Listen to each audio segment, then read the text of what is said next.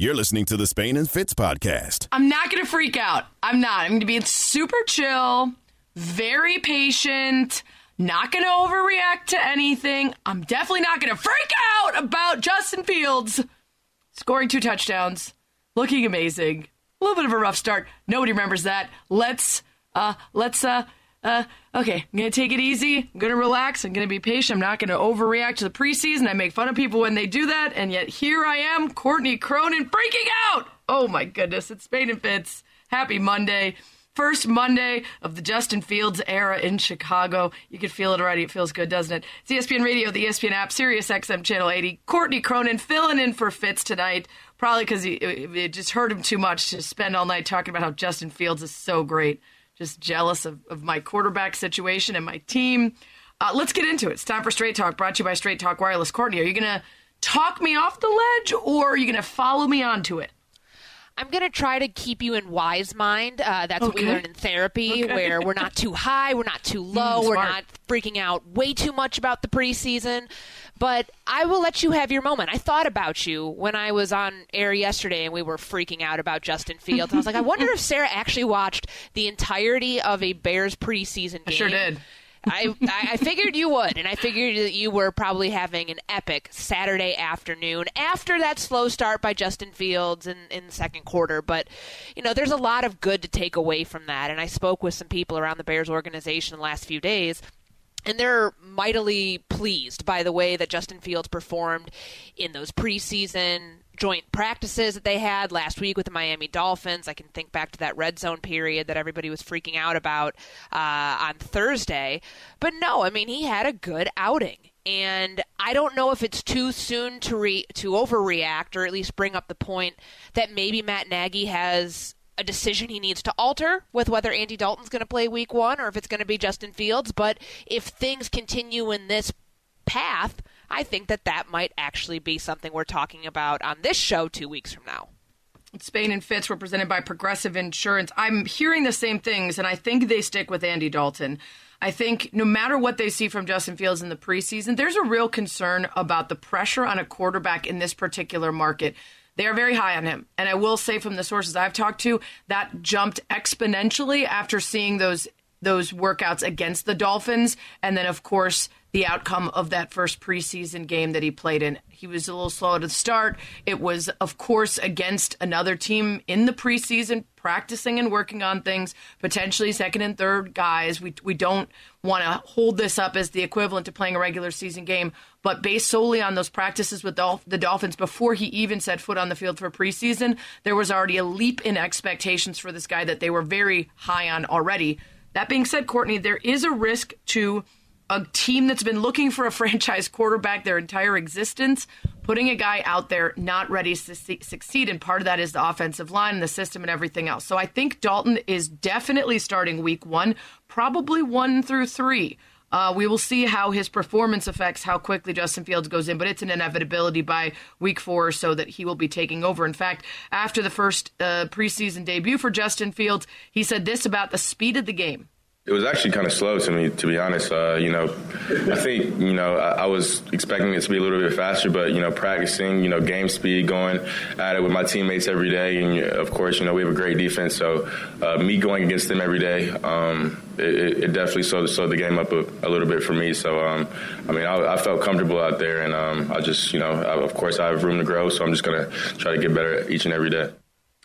Now, a lot of people jumped on that, didn't listen long enough to hear him mention how much it's the Bears' great defense that's gotten him ready.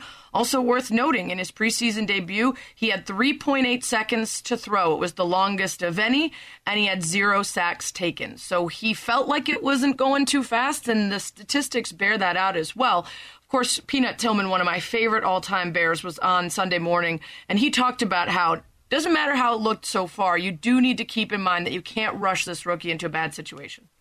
Well, I know what people want. I honestly think it's a disservice if you put Justin Fields up there too early.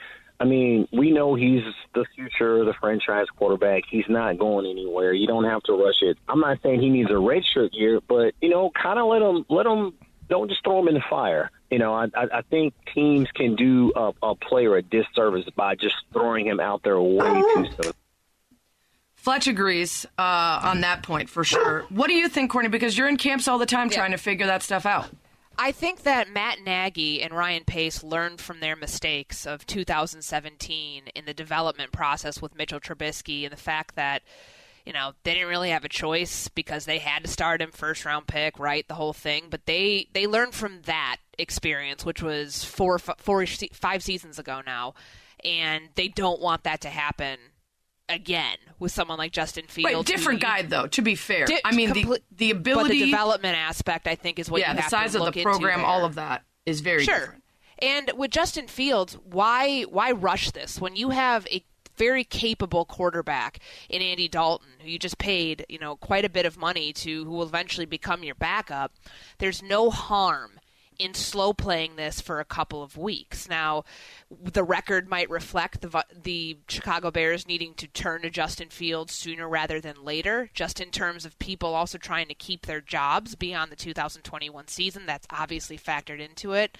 But rushing him out there does you no service, especially if you feel behind the scenes stuff that you're seeing every day that media members covering practice aren't privy to, that maybe he's not ready just yet. And I know that speed of the NFL comment is making the rounds everywhere, but the one thing I take away from that is the leadership of that comment. When he's talking about, giving props to his defense, that sits well on the other side of the locker room for sure. They heard that, being like, yeah, like we are, really darn good unit. And our quarterback, the guy who's eventually going to be the leader of this team, he makes note of that, and I think that was not a mistake on Fields' part. I think that was deliberate and a very smart thing to do. And the confidence, right? That's what you want to hear from a rookie. Not that he would come out there and be boastful or braggadocious in a way that's going to, get him in trouble, but that he could be honest and say that. You mentioned Andy Dalton, and it's Spain and Fitz, by the way. Courtney Cronin filling in for Fitz on ESPN Radio. Andy Dalton twice has passed the 4,000-yard mark in his career, during his third season and again in 2016. The Bears do not have a single quarterback in their history with a 4,000-yard season. So they finished the entire 16-game era of football. Now we're in 17 games. We'll see if that helps them. But the idea that Andy Dalton is such a disaster, and again, he's been on some pretty bad teams recently, so it's hard to dictate how well he'll fare here. But I'm okay with patience. I don't want, like you said, for the record to get behind the eight ball because they're insistent on waiting on Fields, but I also don't want to rush him in there because we're so excited. I think Andy Dalton will do just fine early on until they're looking in practice every day and saying it's honestly impossible for us not to make the switch. The teammates will know that. The people that are there every day will know that. And that's when it'll be time. So you won't be hearing me alongside some of the other folks yelling and screaming that he's got to be out there week one. We have waited long enough in Chicago that I do not want the potential future of the franchise, first ever real franchise QB since the Sid Luckman days, to be spoiled because we're too impatient. That's how I feel about it. And week one, Justin Fields in the comment about the speed of the game, right? It's going to be very, very different when Aaron Donald is trying to eat you alive. So exactly. I think he knows that. Obviously, the coaches know that, and they're going to take that into consideration of whether he is truly, truly ready to be out there when it actually matters. Well, and for all the time I just talked about that Justin Fields got in that first preseason debut, that's not necessarily indicative of a great offensive line situation for the Bears. They have a ton of issues there right now as they continue to swap guys in and out with injuries to guys that they thought were going to be starters there and picking up veterans. You got to see how much they have left. So if that needs some time as well, go ahead and have Andy Dalton behind there. Justin Fields obviously better on the move than Andy Dalton, the very mobile quarterback, but I don't want him back there picking up bad habits because of an offensive line that isn't solid yet. So I'm cool with patience there. Speaking of patience, you guys have waited a while for us to talk about other quarterbacks that we got a chance to see this preseason, so we're going to do it. That was Straight Talk, brought to you by Straight Talk Wireless. No contract, no compromise. More week one of the NFL's preseason and some other rookie QBs that had us oohing and ahhing. It's coming up next. You're listening to the Spain and Fitz podcast. I can hear you at home. You're like, hey, Spain, there were 10 rookie quarterbacks that made their pro debuts in week one of the preseason. You spent a whole segment talking about Justin Fields. I'm not going to apologize. Been waiting a long time for this guy. And I did finish the segment by calmly stating that I'm willing to be patient about him starting for the Bears. So I'm keeping myself under control. I'm keeping wise mind, as Courtney Cronin would say. She's filling in for Fitz tonight here on Spain and Fitz. ESPN Radio, ESPN app, Sirius XM Channel 80. Guest going to join us on the Goodyear Hotline. Got some good ones tonight. Going to some training camps. We'll also talk to Olympians April Ross and Megan Rapinoe. Brought to you by My Computer Career, training for a better life. But let's get back to some of those other quarterbacks that we got our first pro look at. And I'll tell you, Zach Wilson is one, Courtney. Based on where he was drafted, there were so many question marks about why the Jets were so sold on Zach Wilson. He was 6 of 9 passing, 63 yards, 7 yards per attempt, an 86.8 passer rating. There wasn't a lot to see when he was out there. They were really run heavy, but he had some good connections with some of his receivers. And early look, he looked comfortable, according to our Jets reporter, Rich Cimini, who was on game day. Yeah, he looked really comfortable out there. It was 2 long series. He was really good on third down. He hit 3 third-down passes. I think that's what impressed the Jets coach, Robert Saleh, the most. And, he stayed on script. He just looked, comfortable is the word I keep thinking of. And he had some, uneven practices. He had a handful of practices leading up to that game that were kind of shaky. Not bad by any means, but just shaky, making some bad decisions. And so I think there was some curiosity coming into this game to see how he would do. And I thought he did everything the way he was supposed to. He just looked like he fit the part. Same for you, Courtney. I mean, it's such a small sample size. I'm sure they want to see more. And yet Greeny still described him as his favorite person in the world and decided to start writing a song for him today. So I guess it was enough for him. I think the thing people look at here is such a small sample size and say, well, what's the big deal? I mean, Ty Johnson and Michael Carter combined for 12 carries during those 2 series that Wilson was under center, so it wasn't like you got to see that much. But those third down throws, the one that I think of is that laser that he threw to Corey Davis. That stands out in my mind because that's a timing and an anticipation throw. And when you have somebody who was slow to get into training camp. Remember, he missed time because of the contract dispute when they were trying to get that worked out.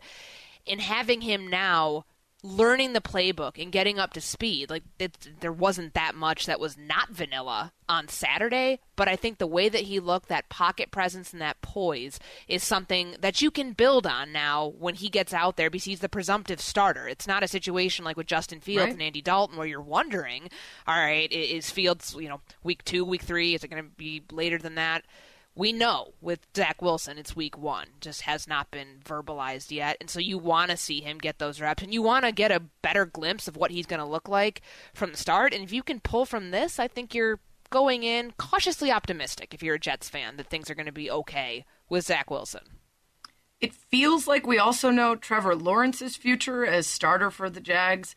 But there are some question marks because of issues of protection. And there are even some who are saying that the conversation about it being a Gardner Minshew, Trevor Lawrence QB battle isn't a faux one meant to make him earn his spot, but more so about what the team feels is best for their superstar young QB, Trevor Lawrence. Jeremy Fowler, ESPN senior NFL reporter, was on SportsCenter AM talking about how the team has viewed Lawrence's camp.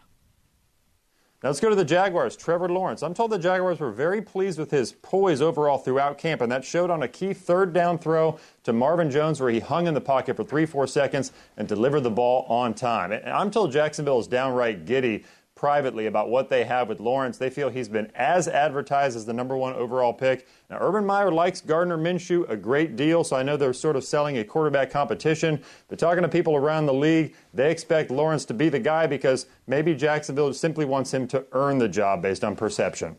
All right, that's certainly one point of view. We'll hear a different one later about how it may be wise to have him held back while they figure out some of those issues of protection. Obviously, that lack of protection and going conservative on the playbook kind of prevented us from seeing too much from a guy that we saw a lot from in college, just 6 of 9 passing, 71 yards, almost 8 yards per attempt. Took 2 sacks and about a 90% passer rating. You take away anything from this, or do you need to see more, Courtney? Because I definitely need to see more, knowing what I know about him at the college level. Yeah, and I think what Jeremy said, the ability to hang in the pocket, that is a skill that he came in with that not every rookie quarterback is going to have. And especially if your offensive line is a little shaky, you might be more worried about the pass protection and how that's going to fare for your young quarterback than anything else. He coughed up the ball on one of the sacks that he took. So the fumble and the ball security, that's something I was a little concerned about. But then again, The quarterback who got the most time in Jacksonville on Saturday was C.J. Beathard. More time than Trevor Lawrence, more time than Gardner Minshew. So I think if we really are looking at a situation where Minshew could be starting week 1 just to give Trevor Lawrence more time to get comfortable and also, more time for Jacksonville to figure out what it's doing on offense, it might not be the worst case scenario. I think Urban Meyer's comments last week made it sound like it's an Ohio State quarterback competition, and they're going to take the last names off the back of the jersey and make this like a college atmosphere. That's the thing that didn't sit well with me. But if they're really doing it to actually help Trevor Lawrence's development, I think that could be okay. Trevor Lawrence, obviously, a guy that they have extremely high hopes for and a guy that they expect to have in there. If not week 1 because of that protection, it'll be very shortly thereafter, although I still think in the end they're going to lean toward wanting to have him out there first. There is a conversation to be had about how much Urban Meyer knows about having a team with that kind of suspect front line. Certainly not anything he had to deal with at the collegiate level. It's Spain and Fitz, Courtney Cronin filling in. Last one here. We've got Trey Lance, who provided probably the best, most exciting highlight of any of the guys that we saw in their debut, but also had a lot of nerves and a lot of bad plays. He was 5 of 14 for 128 yards, took 4 sacks, but still had a 93.7 passer rating. This is what Jeremy Fowler said on SportsCenter AM about Trey Lance in his debut. You saw the deep ball, and that's what they like, and that's what Lance has had as a separator in his back pocket. I'm told he's thrown that deep ball well all camp, probably better than Jimmy Garoppolo. Garoppolo is still clearly the favorite right now. He's had a pretty good camp, and they want to bring Lance along according to their plan, but you didn't see him run much last night. That's probably because they didn't want to get him hurt, but in camp they've had a lot of design runs for him. They've worked on his footwork as a passer. Now they're implementing him in sort of the total overall offense, and they want to maybe use him in some packages running the ball during the season. So uneven start, but you saw the deep ball. That's good for him. Courtney, they don't want to get him hurt. They also don't want to give anything away because even if Garoppolo is their starter, they have already said flat out, we are going to use Trey Lance in our offense. And if he comes out as a running play or as on a specialty play, they don't want to show any of that in the preseason.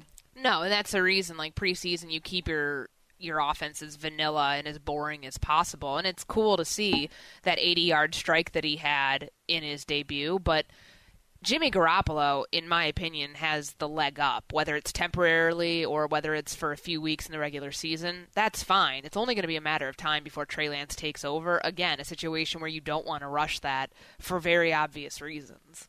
Yeah, I do think that with Trey Lance in particular, massive upside. He's a guy, though, that having seen that little bit of college and now we're going to see a little bit here, I think give him the time as long as you've got a guy in Jimmy that's obviously an excellent quarterback who could take you very far if he stays healthy. I don't see the need to rush Trey Lance, mainly because you do see the downfalls of his limited experience, and you can see such a bright future for him if you can give him the time to get ready.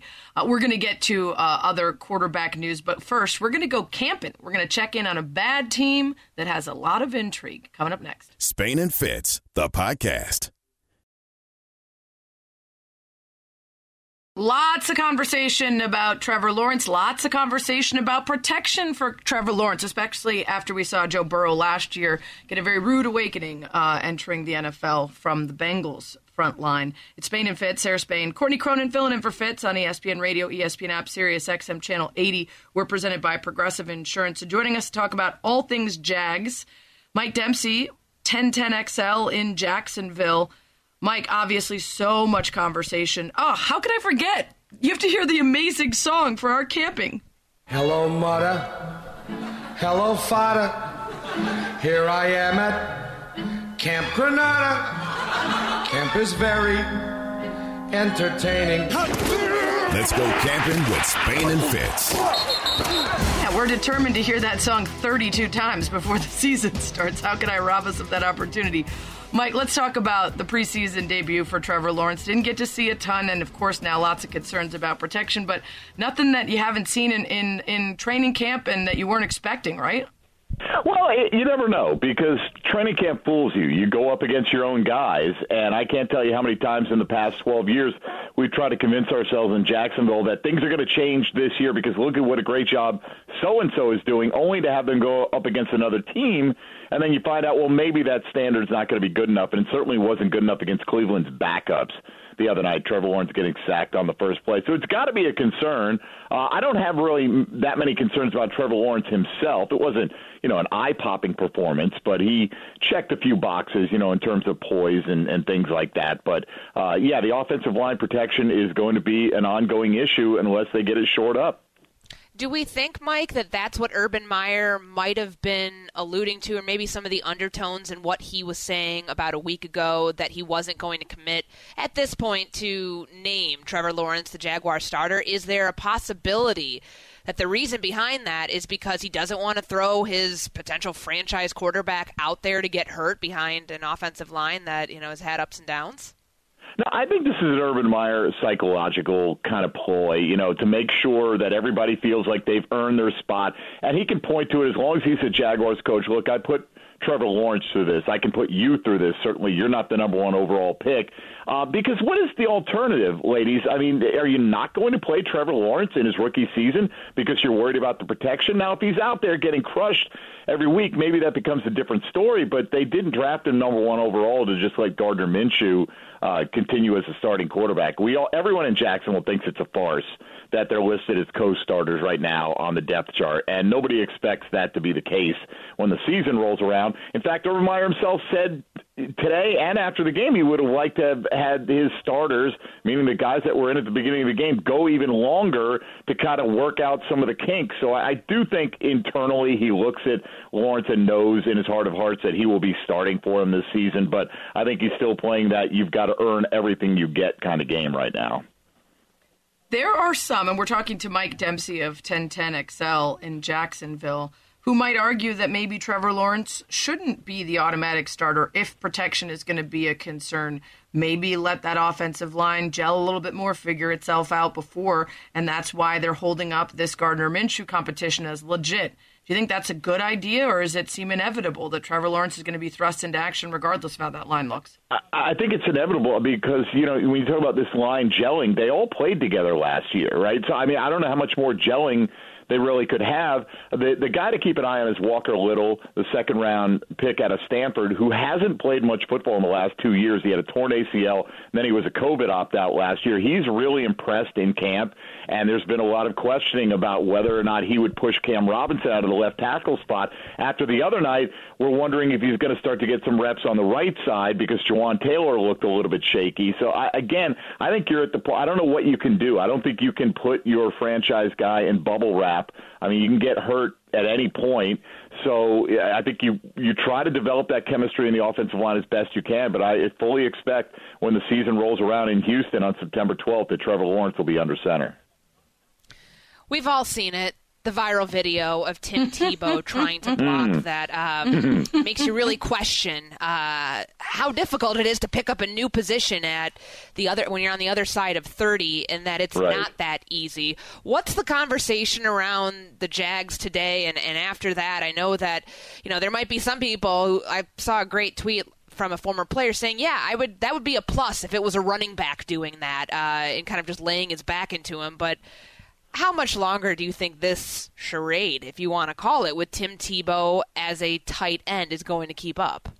Well, I think he has a chance to make it on the practice squad simply because of the liberalized practice squad rules. Now you can carry 16, and I believe it's a half dozen that it doesn't matter how much service time they have. In terms of making the team right now, he is probably sixth out of 6 at tight end, and he's battling at best for the last spot with Ben Ellison and Tyler Davis. Two guys are by far not household names, so he's got a long way to go. Look, I think the gift Urban Meyer gave him was the opportunity, but I don't think Urban Meyer is going to put him on the 53-man roster if he shows he's not one of the better options at that tight end position, because the guys in that locker room are going to know it. I think they have respect for Tim Tebow about the way he goes about his business, but clearly we saw the other night he has not made the transition yet, and it's tough to expect him to at 34 to play tight end for the first time. It's been impressive that he's been able to make it this far, but I don't think anybody realistically thinks he's going to be on the 53-man roster down here in Jacksonville.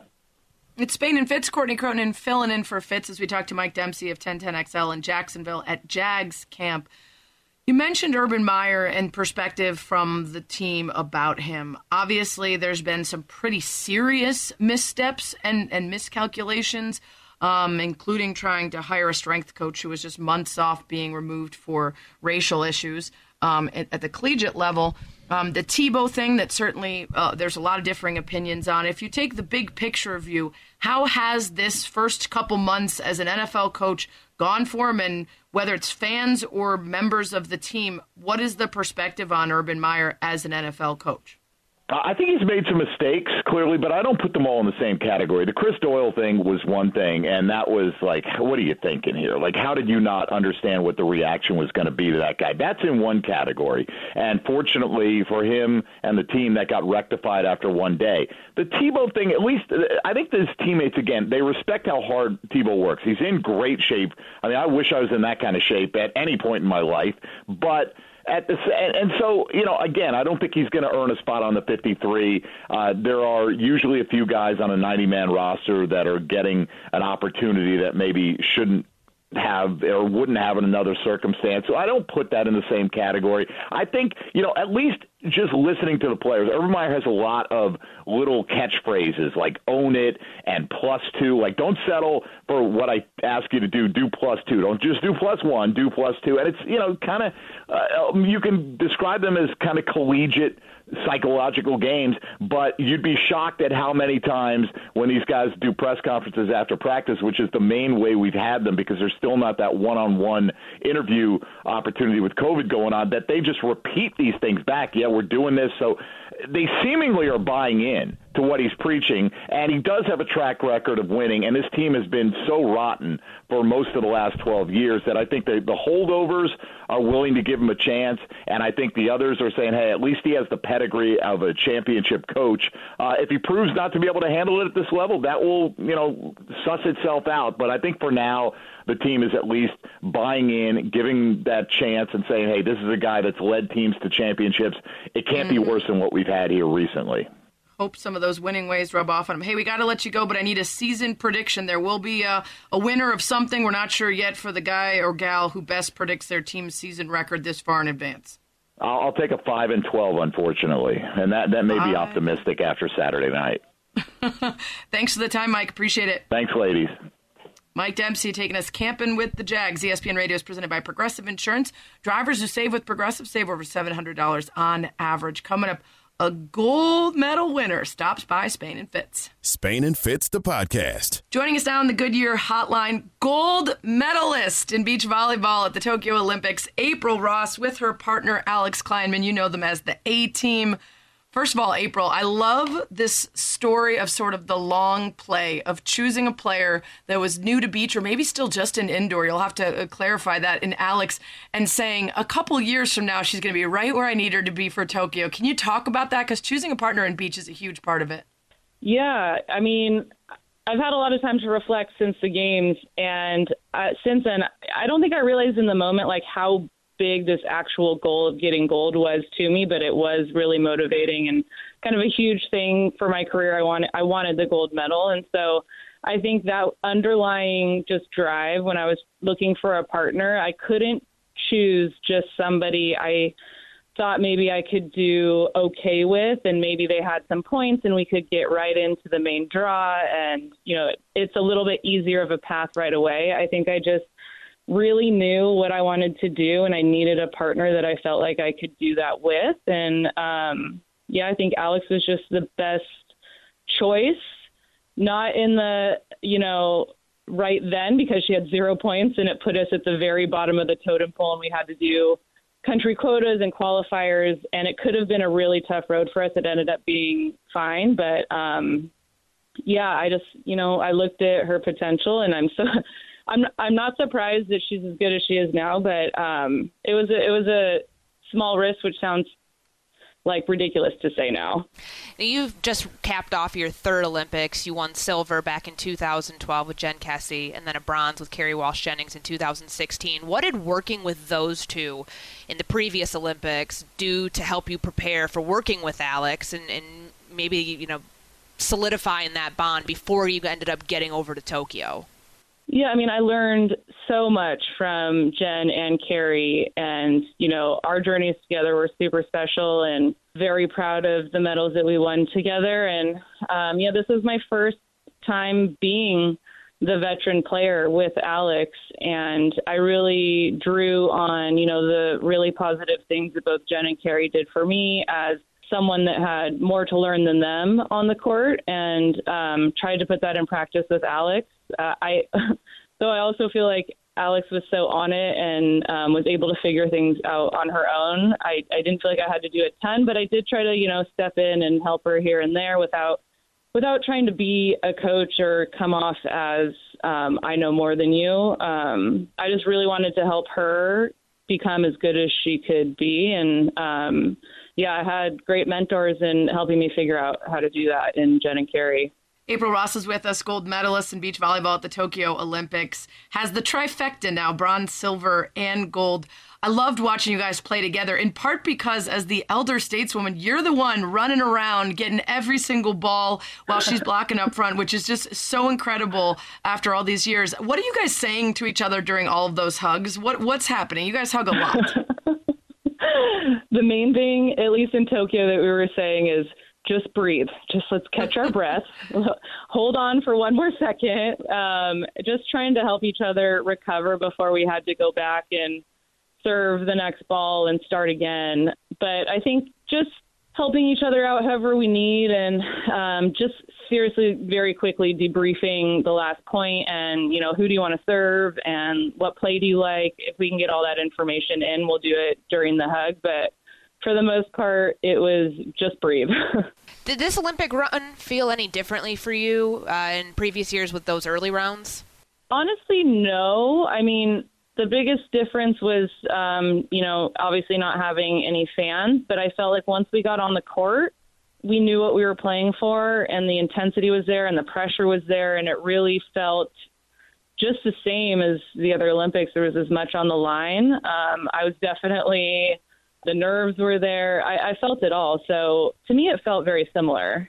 That's kind of fascinating. I'm always curious when you've done it before and not gotten gold, whether there's like a certain buzz the entire time throughout, like, oh, this is it. Or if it feels the same right up into that moment when, you can't get to that last ball and the match is over and now I'm playing for silver and bronze, right? I guess you've been there enough times to say it feels the same right until that last bit. We're talking to April Ross, who won beach volleyball gold in Tokyo with Alex Kleinman.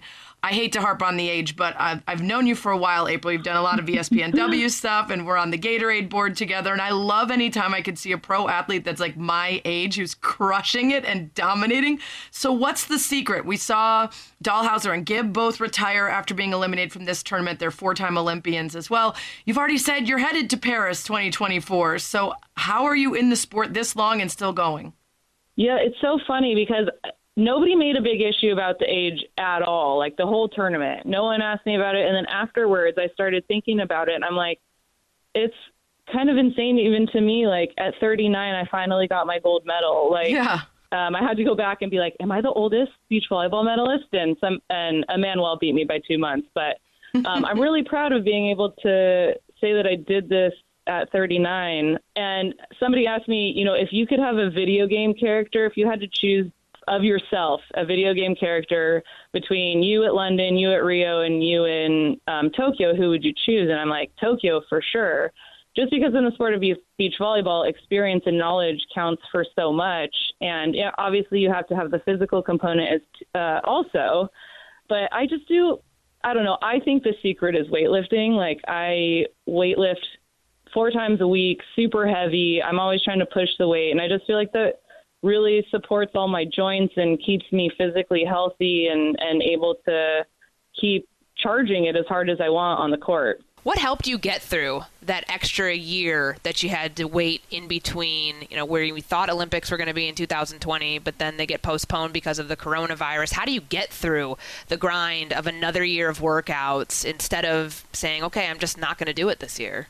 I think just accepting that that's the reality, like not fighting it, not getting anxious about it, just kind of when that happened, I took a step back and I'm like, okay, this is a break. I'm not going to be super hard on myself or panic about it. I, did what I could. I set up a gym in my garage and worked out really hard and stayed on that lifting that I was talking about. And then, I don't know, I just did all those challenges going around on social media and kind of bought into all of that and spent a lot of time with my family. It kind of filled my cup. I thought I felt like I was filling my cup just emotionally, and that helped me once we got back to the grind, and I just felt like I was ready to go again because I completely took a break. And like I said before, I think that goal of getting the gold was just such a big deal to me. It was so easy to keep that motivation for the extra year.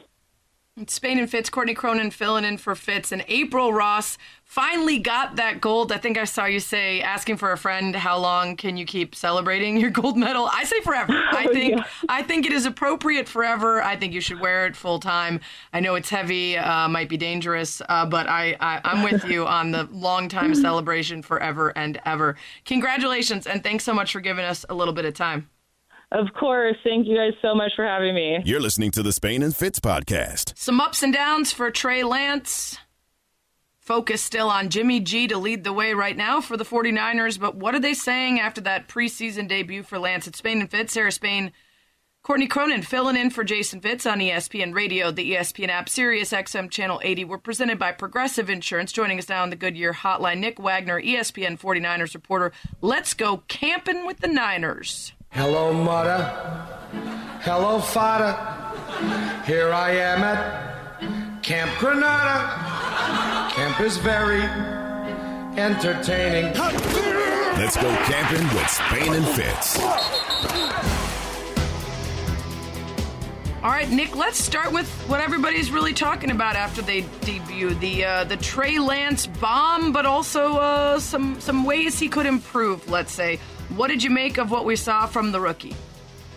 Yeah, what was interesting, Sarah, was Trey Lance's first preseason game was really a continuation of what we had seen from him all of camp, which is you get the real tantalizing glimpses of the talent, what he can do, the arm strength, pushing the ball down the field, his athleticism, rolling out of the pocket, making plays that way. But then you see some of the things that are the rookie mistakes and also some of the things that were kind of questions about him, missing high on some of his passes, maybe not getting to a progression as quickly as they would like or getting to the right guy and getting rid of the ball quickly enough. He took 4 sacks in that game, and some of that also not his fault. He's behind a second-team offensive line for most of his 29 snaps, and that's something that in camp has also been an issue and I think has made it a little bit harder to get a fair evaluation of him because he hasn't had a ton of clean pockets. Obviously, that's going to happen in games, but maybe not to that extent. So really a continuation of what you've seen, but I think what you're really looking at right now is this week is very critical if he's going to actually apply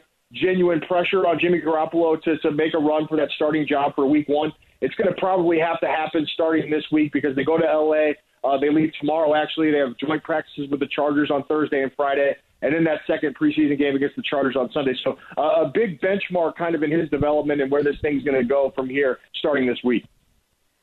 Big picture-wise, Nick, I think that quarterbacks in the NFL have like one of the weirdest job responsibilities when you're the incumbent, like a Jimmy Garoppolo, that when the new guy is drafted, you're apparently supposed to bring him up to speed. It almost kind of feels like this rite of passage thing, which is weird because it's like, oh, they drafted somebody to replace me. Now I have to help him do that. How has Garoppolo handled this throughout training camp and even before that, dating back to the preseason after he found out who his new teammate was going to be?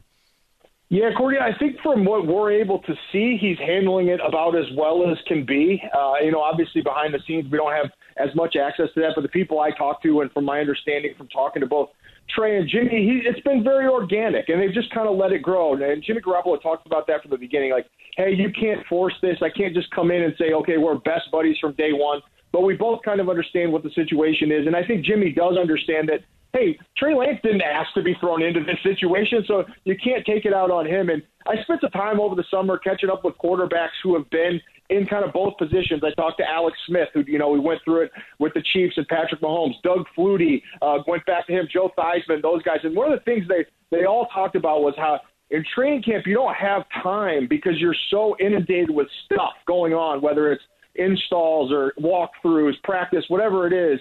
You don't have time to sit there and hold somebody's hand. But once you get to the season, you get through that part, you can calm down. Now, of course, you're going to be answering questions and things like that from the young quarterback during that time, but you really have to kind of focus on yourself and take that time to be selfish during camp. And then when camp is over, you can be more team focused and try to grow those things out. So I think that's going to be where the dynamic gets really interesting is when they get into the season and, say Jimmy has a bad game or say Trey comes in a certain package and has a really, nice series and puts a touchdown on the board and that kind of outside stuff starts ramping up. How they handle it then, I think that's going to be a little bit bigger test than what we've seen so far. Spain and Fitz, Courtney Cronin filling in for Fitz tonight. We're talking to Nick Wagner, ESPN 49ers reporter.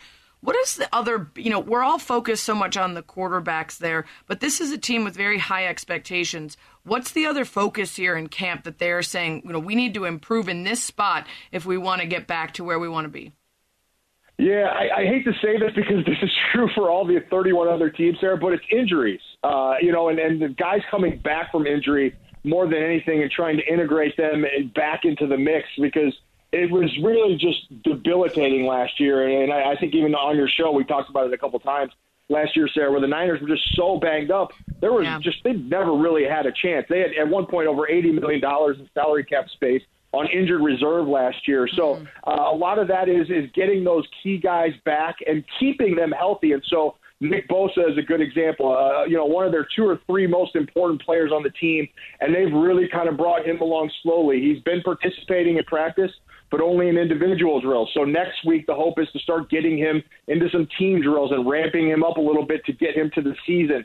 They had 22 guys the other night that they kept out, mostly starters. So George Kittle and obviously Bosa, D Ford, Trent Williams, all these guys that they're really trying to make sure that they get to the season as healthy as can be. And some of that's luck, of course, but they're trying to do whatever they can to take it into their own hands, at least as much as one can in a sport where injuries are bound to happen. A couple weeks ago, Kyle Shanahan did say that the 49ers will run plays for Trey Lance. And we know that Jimmy Garoppolo is going to start this season. We don't know how long it's going to take for that transition of power to happen, but since we didn't get to truly see what that would look like in the preseason game because he got ample reps there in the second quarter and third quarter before he got pulled, what has that looked like in practice? Are there certain goal line packages that you're seeing Trey Lance in? Red zone? Is there a certain area of focus where they think he can affect the offense most greatly? It's really interesting, Courtney, because when you watch practice, it's watching 2 quarterbacks running the same offense, but they look like different offenses, if that makes sense. Because a lot of the stuff that you do with Trey Lance, you just can't do with Jimmy Garoppolo. And I'm talking about read option stuff, RPO, some of the stuff that you wouldn't do because Jimmy Garoppolo is simply not a threat to run the ball. So, they'll run the same play. Just to give you an example, they'll run the same play with Jimmy Garoppolo and Trey Lance, where Jimmy Garoppolo will go under center and he'll run it out of a basic I formation.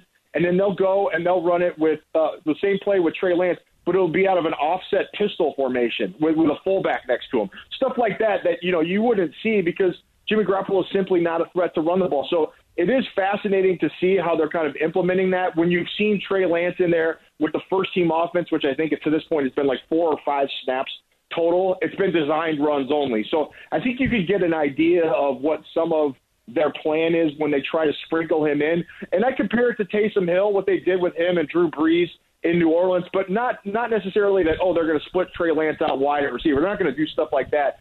But Trey Lance obviously brings a little bit better throwing dynamic, a lot better throwing dynamic than probably what Taysom Hill does. So they're going to have some options. I think they'll probably keep adding on to that as we get closer to the season. But for right now, all we're seeing is just a lot of the stuff that you would expect, zone read stuff that's going to get Trey Lance the ball in his hands, and the defense is going to have to defend all 11 players. Nick, we got to let you go. I have 2 very quick ones for you. I heard the Raiders letting go of Maurice Hurst looking like organizational malpractice after seeing him. Do you agree with that take after seeing him working with the Niners?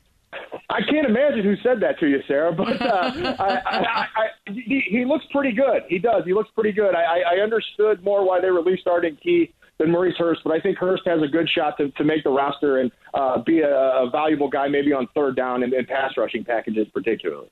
All right, on your way out, we need a prediction. There will be a prize. We don't know what it is yet, but one of y'all is going to be closest to what your team actually finishes. So way too early season record prediction. Boy, well, let's make sure I acknowledge that it's 17 games right, first. Very I still important. have to get the math right in my head. Because, yeah, right. I'll automatically disqualify myself. I wouldn't put myself past that. Let's go 11-6. That's where I'm going to go for now. All right, that adds the up to best 17. Best record estimation of any team thus far. Right off the bat. Yeah, there you go. Good math. Nick, thanks for the time. Appreciate it. All right, thank you. Take care. Nick Wagner with us here covering the 49ers as we go to camp with him. ESPN Radio is presented by Progressive Insurance. Drivers who save with Progressive save over $700 on average. Call or click today and find out if they can save you hundreds on your car insurance. Coming up, it's the long-awaited return of our favorite NFL season segment, Good Take or Hot Take. Next. You're listening to the Spain and Fitz podcast. Mondays of the football season, and this counts. Even if it's preseason, it's still the football season. On Mondays of the football season, we do something we call Good Take or Hot Take. Time to cut through the BS and rate the best takes of the day. Are they good takes? He would be the best quarterback in the history of New York to land here. Or hot takes? Give him the damn ball and let him decide. But that's not the Green Bay way. Find out now on Spain and Fitz. That's right, Courtney. You know how this works. We play some sound from some of our favorite folks and try to discuss whether we think they're right in the take they're making or getting a little too hot. Like maybe the take that you had when you gave us the rundown of the Vikings season from camp and you predicted that they were going to finish 10-7. I heard you walk that back while I was gone. I did. I tried to pull a fast one on you, but you have just informed me that I am not allowed to do that. So you no take backs. Yeah, you can walk it back. Yeah, you can walk it back. You could say you don't believe that anymore. Unfortunately, that's the one that goes in the books. So you never know. We got months to find out if you win the big prize. Let's get into some good take, hot take. You heard the sound of Justin Fields there, and Joniak excited about him making that first rushing touchdown. And you know, a lot of folks talking about his take, Justin Fields, that is, saying things were slower than he maybe thought. It wasn't too fast for him in his first pro game. Peanut Tillman, former Bears cornerback, was on Sunday morning and reacted to Fields' comment about the speed of the game. I think you put a small target on your back because when the regular season starts, the game does speed up, and you know, kudos to him for thinking that he's prepared. I get it. I don't mind a young rookie having confidence, but at the same time, you didn't start the game. You kind of went in the second quarter. I'm sure maybe the Dolphins might have taken some of their starters out. I'll just say the game does get faster. Be careful what you wish for. The game does get faster, but again, just young. Growing, learning. I think he'll learn how fast the game is real soon. All right, target on his back, but walked it back a little bit at the end there. Said he's got room to grow. Good take or hot take? I think it's a good take. He good. I think that was very rational what he said, because let's look at Justin Fields versus somebody who, like a Kellen Mond here in Minnesota, for example. Like, there's a big difference in rookie quarterback who is ready to play this year versus someone who's not. It's not like Justin Fields needs half-field reads, like, and is already having he's predetermining where he's going with the ball before it's snapped. Like, speed of the game, that will affect that. So I think that that's something that he's ahead of the curve on. But, you know, you have to keep it in perspective. Who was he playing against on Saturday? Like, was it the ones? Was it the twos? Probably more of a mix of the twos and the threes. So I think that Peanut's take on that was where it needs to be, that we're not buying in and saying, oh, wow, Justin Fields just reinvented quarterbacking at the rookie level. He's going to succeed without question. But I do think that, you know, the comments that he made about the speed of the game were just more a way to say, hey, I was confident out there. I didn't feel gun shy. I didn't feel like I was moving, you know, in slow motion, or that stuff was moving too fast for me. Spain and Fitz here. Spain, Courtney Cronin filling in for Fitz. I'm going to say good take as well. He good. Yeah, I agree with everything you said there, and I think to your point, not just confidence, but also we talked about it earlier, a little hat tip to the defense of the Bears that has him working in camp every single day, making him understand the speed of the game, even if it's not an official preseason game or a regular season game. I do think Peanut's right. The next team that plays them is certainly going to show him how fast it can be. And if he ends up being the starter, which I still don't think is the case week 1, Aaron Donald and the Rams will be happy to show him how fast it can be. But I think Peanut Tillman had the right balance of, be careful, kiddo, but also not a big deal. Let's focus on what he did do. 14 of 20 passing, 106.7 passer rating, 5 rushes, 33 yards, a touchdown in the air, touchdown with his legs. You love to see it. So, I'm good with what Peanut said there. Moving on in good take or hot take, Mike Tannenbaum, our ESPN NFL front office insider, was on KJNZ talking about whether Urban Meyer should take into account the Jags' poor O-line performance when picking his starter. Jacksonville's offensive line was really poor. So we're talking about the development of all these young quarterbacks. How about the development of Urban Meyer? Does he learn anything from Zach Taylor a year ago, puts Joe Burrow in behind a bad offensive line? Myself, Rex Ryan said, hey, Joe Burrow has a really good chance of getting hurt, tears his ACL. The way Jacksonville's offensive line played, when you look at it, they gave 4 sacks, 8 pressures. Do they either A, start Gardner Minshew, I think unlikely, or more fundamentally, guys, do they change their approach? Do they say to Darrell Bevell, Brian Schottenheimer, hey, we have to be balanced because we can't let Trevor Lawrence get hurt? And if I'm Urban Meyer, I'm not at Ohio State anymore. I'm not walking down there with 5 blue-chip offensive linemen. All right, Courtney, good take or hot take? Good take. He good. I think that this is the first year for Urban Meyer. We know what his contract is. We know that they just drafted who they believe will be their franchise quarterback.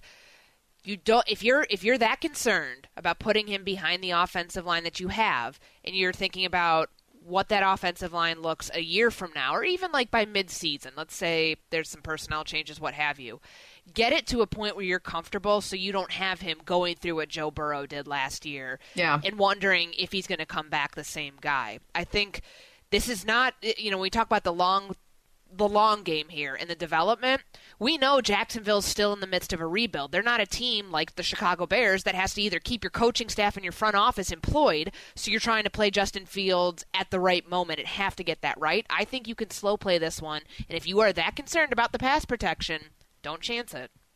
I'm going to go good take as well. He good. We just talked to Mike Dempsey about this. He seemed not to believe that there was any chance that Lawrence would start, but he also mentioned this is a O-line that has been together before, and so how much development and gelling and how much better do we think they can be? Maybe not as much if it was pieced together or newer. And so with that in mind, you do have to wonder if, you feel comfortable putting Trevor Lawrence out there and running the risk. So I think it's a good take to really consider that. To your point, this is not a team that's going to win anything this year, and this is not a coach that needs to save his job. Dominique Foxworth on Get Up talked about another young quarterback in Trey Lance.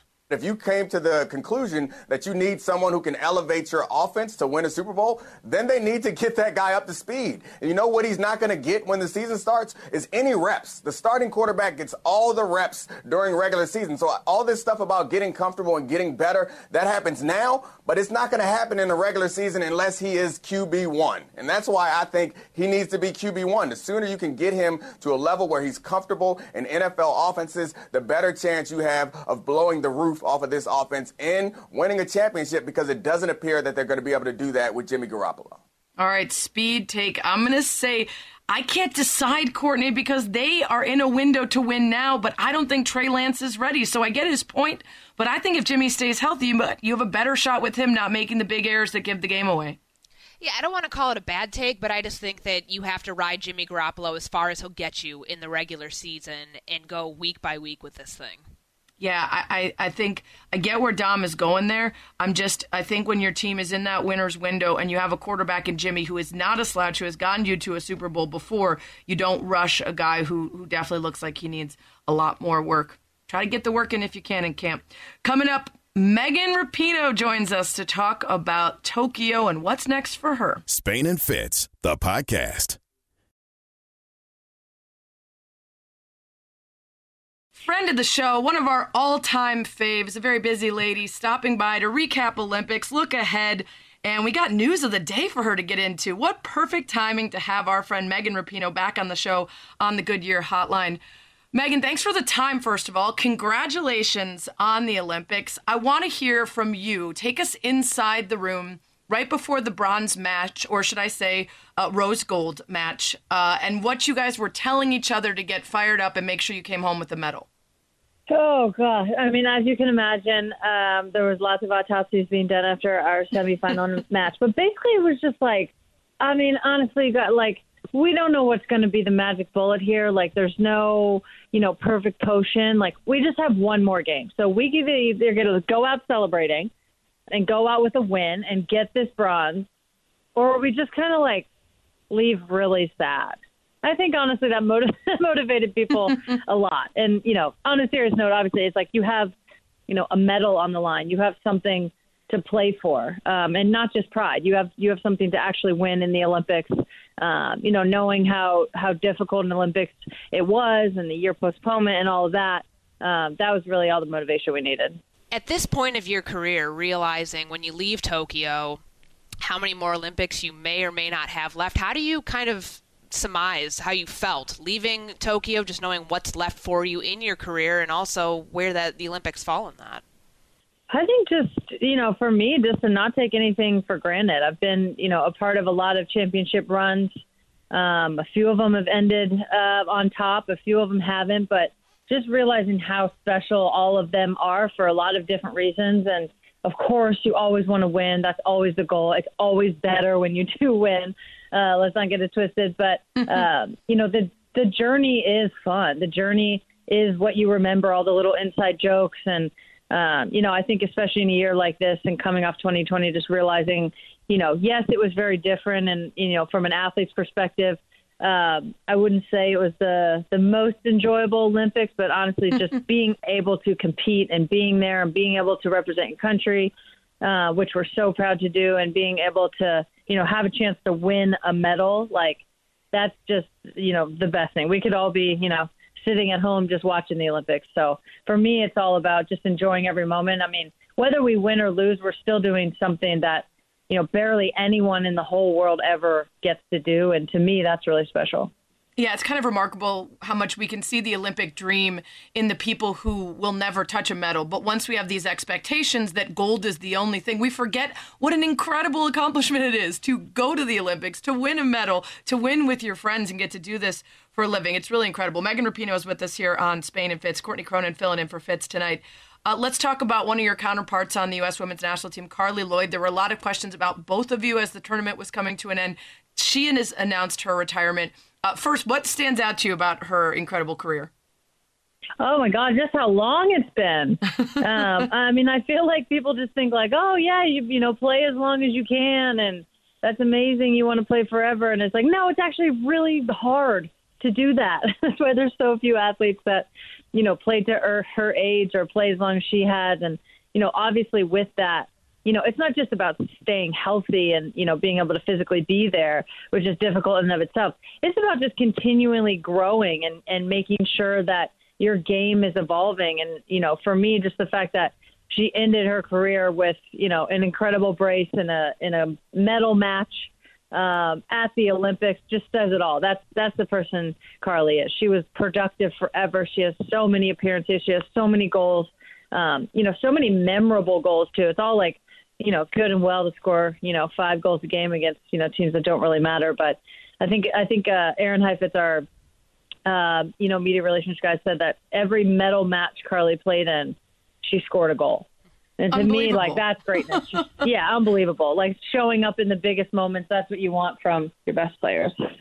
Carli Lloyd became the U.S. women's national team's all-time leading Olympic gold scorer and second most capped player in the Tokyo Olympics. And I remember watching after the loss to Canada, there was a moment where you're being interviewed, and I think you were asked about Carli, and you were kind of getting choked up on there, and she's in the background of this video running suicides.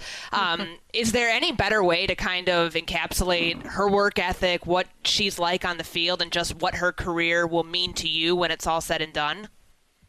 Well, as we all know from her social media, she loves a good run. You won't catch me doing sprints like that after a game, but it really is. I mean, her whole, I think, ethos in her career is just leave it all out there. Leave no stone unturned. Don't have any regrets. She says it all the time, empty the tank. That's what she's all about. Like I said, I mean, I personally don't like doing sprints like that. I'm going to empty the tank in other ways. But no, it's incredible. Just that's, you know, she has stuck to being who she was this entire time. And, you know, her whole philosophy, I think, has really driven her game so far and allowed herself to evolve over all these years. Yeah, the work ethic is undeniable for sure for Carly Lloyd. All right, let's talk Megan Rapinoe again. Megan Rapinoe is with us here on Spade and Fitz. That's the big news of the day. But of course, even though you're a couple years younger and you've got a whole different story to tell, it has everyone asking about your future, both NWSL and international play. So let's start with the first. When are you heading back to play with the Reign? And do you have your sights set on Paris and otherwise? Yeah, I'll be back with the Reign training this week. It was nice. We got a little bit of a break, went and saw some family and just chilled out in Seattle with Sue. So that was nice to, you know, not fully reset because I need like 2 months to reset, but just to get a little time was nice. So I'll be back in training this week and get myself back ready. Just in terms of like my whole career, I mean, I don't really know yet. I need to take a little time to think about it.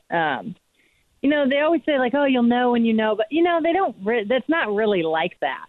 Because you can kind of keep going and, you know, it's like, oh, yeah, you've accomplished so much. You'll be fine stepping away. But the conversation is always anguished in your mind, I feel like. Or people just don't think about it. There's a couple ways to go about it. So I've been thinking about it a lot. I'm open to suggestions. I feel like I should do like a public pros and cons.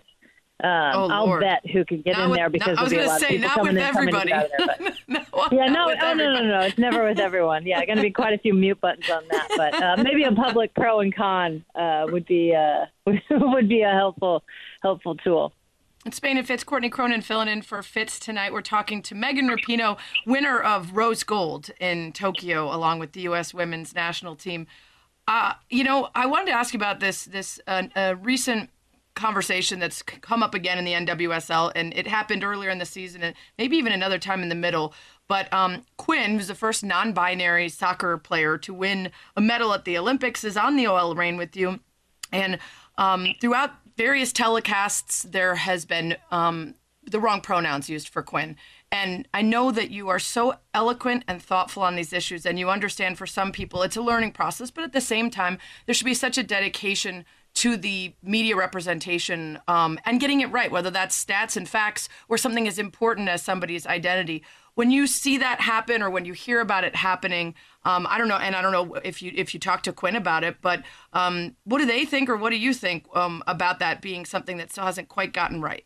I mean, I understand the learning process, and I understand, you know, mistakes are going to be made. And honestly, only each individual knows how much effort they're putting towards properly gendering and properly pronouncing people. But it's also just kind of like, it's not that difficult. I just don't think it's that difficult. Like, even if I, you know, slip up and say the wrong pronoun, immediately I know that I said it. So you just go, oh, my bad. Like, you just say they, or you just, you know, whatever the pronouns that you want to use. You just immediately sort of do it. I just feel like, yeah, if you put no effort towards it, no, you're going to keep making mistakes. But I just feel like it's kind of one of those things. I mean, I think over the weekend it happened, they did a feature on Quinn and like mispronounced them the whole time. And I'm like, you're doing a feature about it's Quinn scripted out, being the first right? trans athlete. Like, come on. Like, it does take effort. I will say, like, it takes concerted effort. But also, like, we pick up different words and slang and new sayings and this and that, like, all the time. So it's just a matter of us actually wanting to do it and also holding people accountable. There was actually a journalist in the mixed zone that misgendered Quinn to me. And I just corrected them right there. It's just like, you know, not to pat myself on the back, but it's like, yeah, if you're an ally or you want to be, you know, someone who's committed to making sure that people can just live out and live proud and live exactly who they are, like, we're all part of it as well. So someone was in the booth with that person who was doing it, they can, you know, just put a hand on their arm and say, hey, like, you're really messing up right now, or, you know, the producers or whatever it is. But I just honestly, like, I understand there's a growth process, and I think everybody's here for that. But, like, it's kind of also obvious when you're not putting any effort towards it and you just keep making the same mistakes over and over and over again.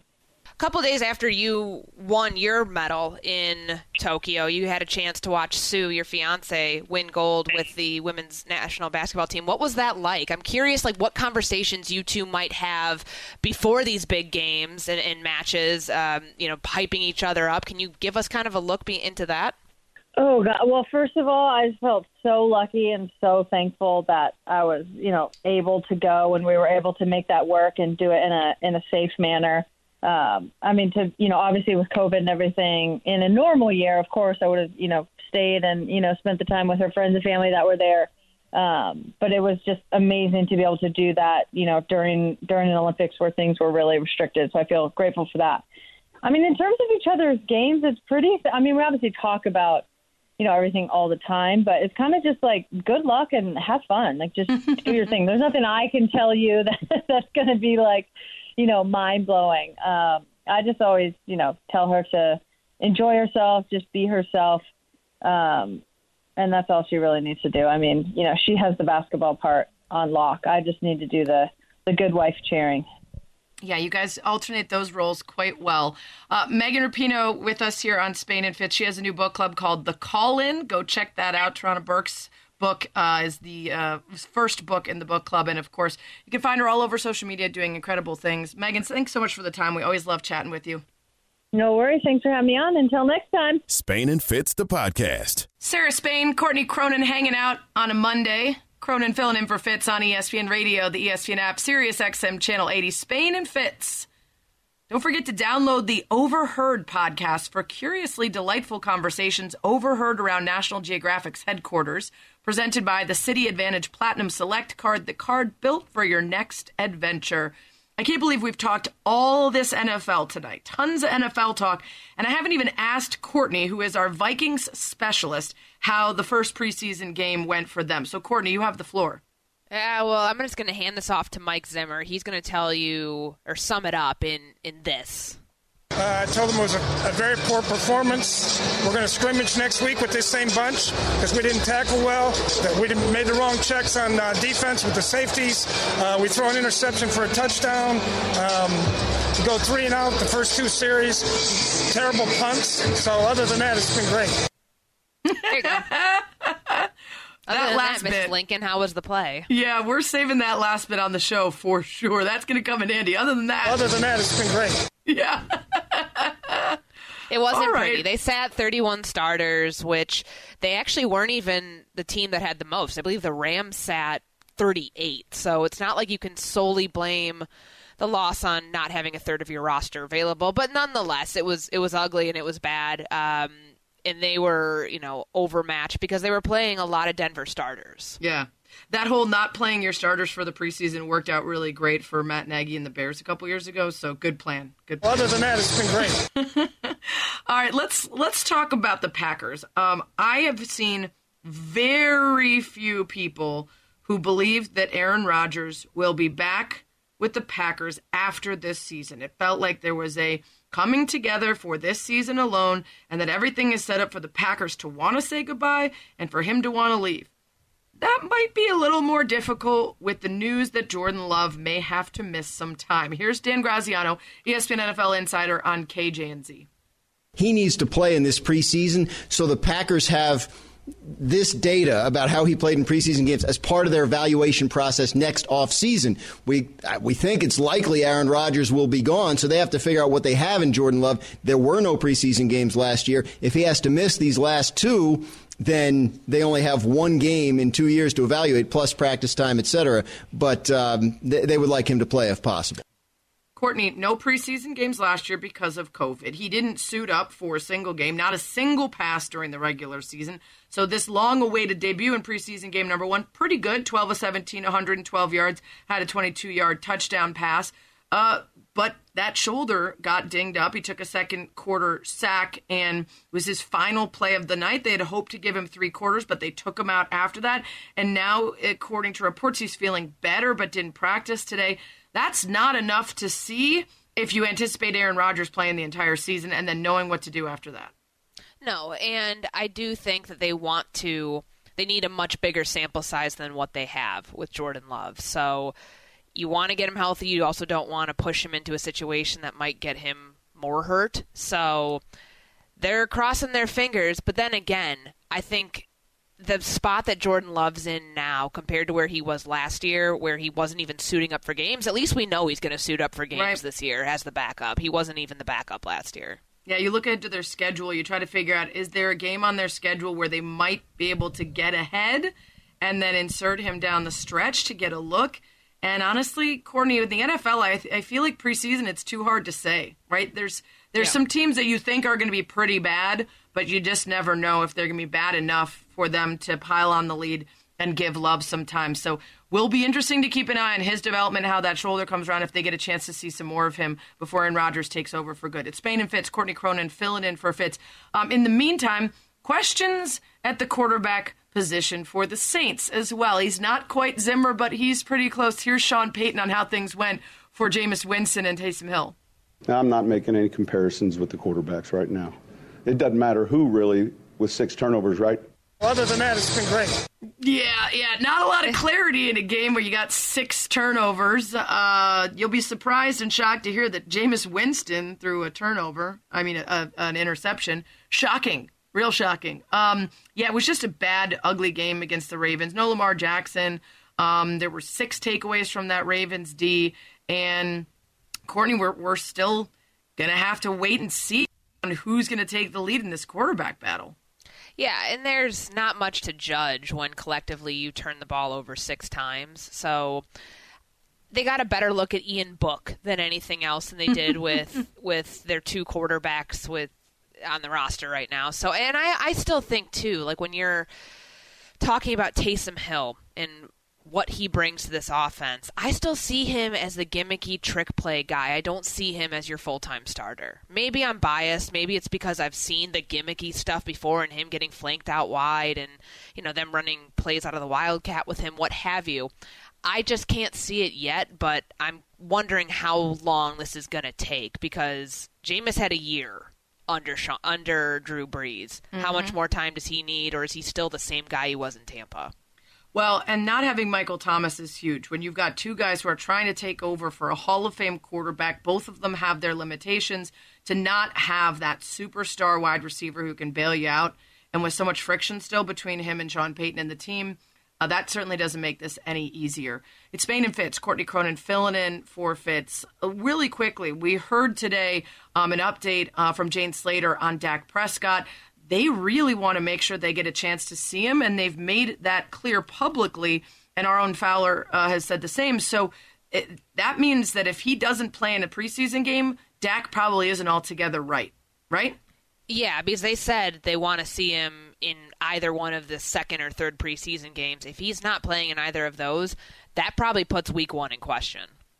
Yeah, it just feels like some good drama, I guess, for Hard Knocks is going to be us just watching Dak's shoulder instead of that ankle, strangely enough. Thanks for listening to the Spain and Fitz podcast. You can listen to the show weeknights at 7 Eastern on ESPN Radio and on the ESPN app.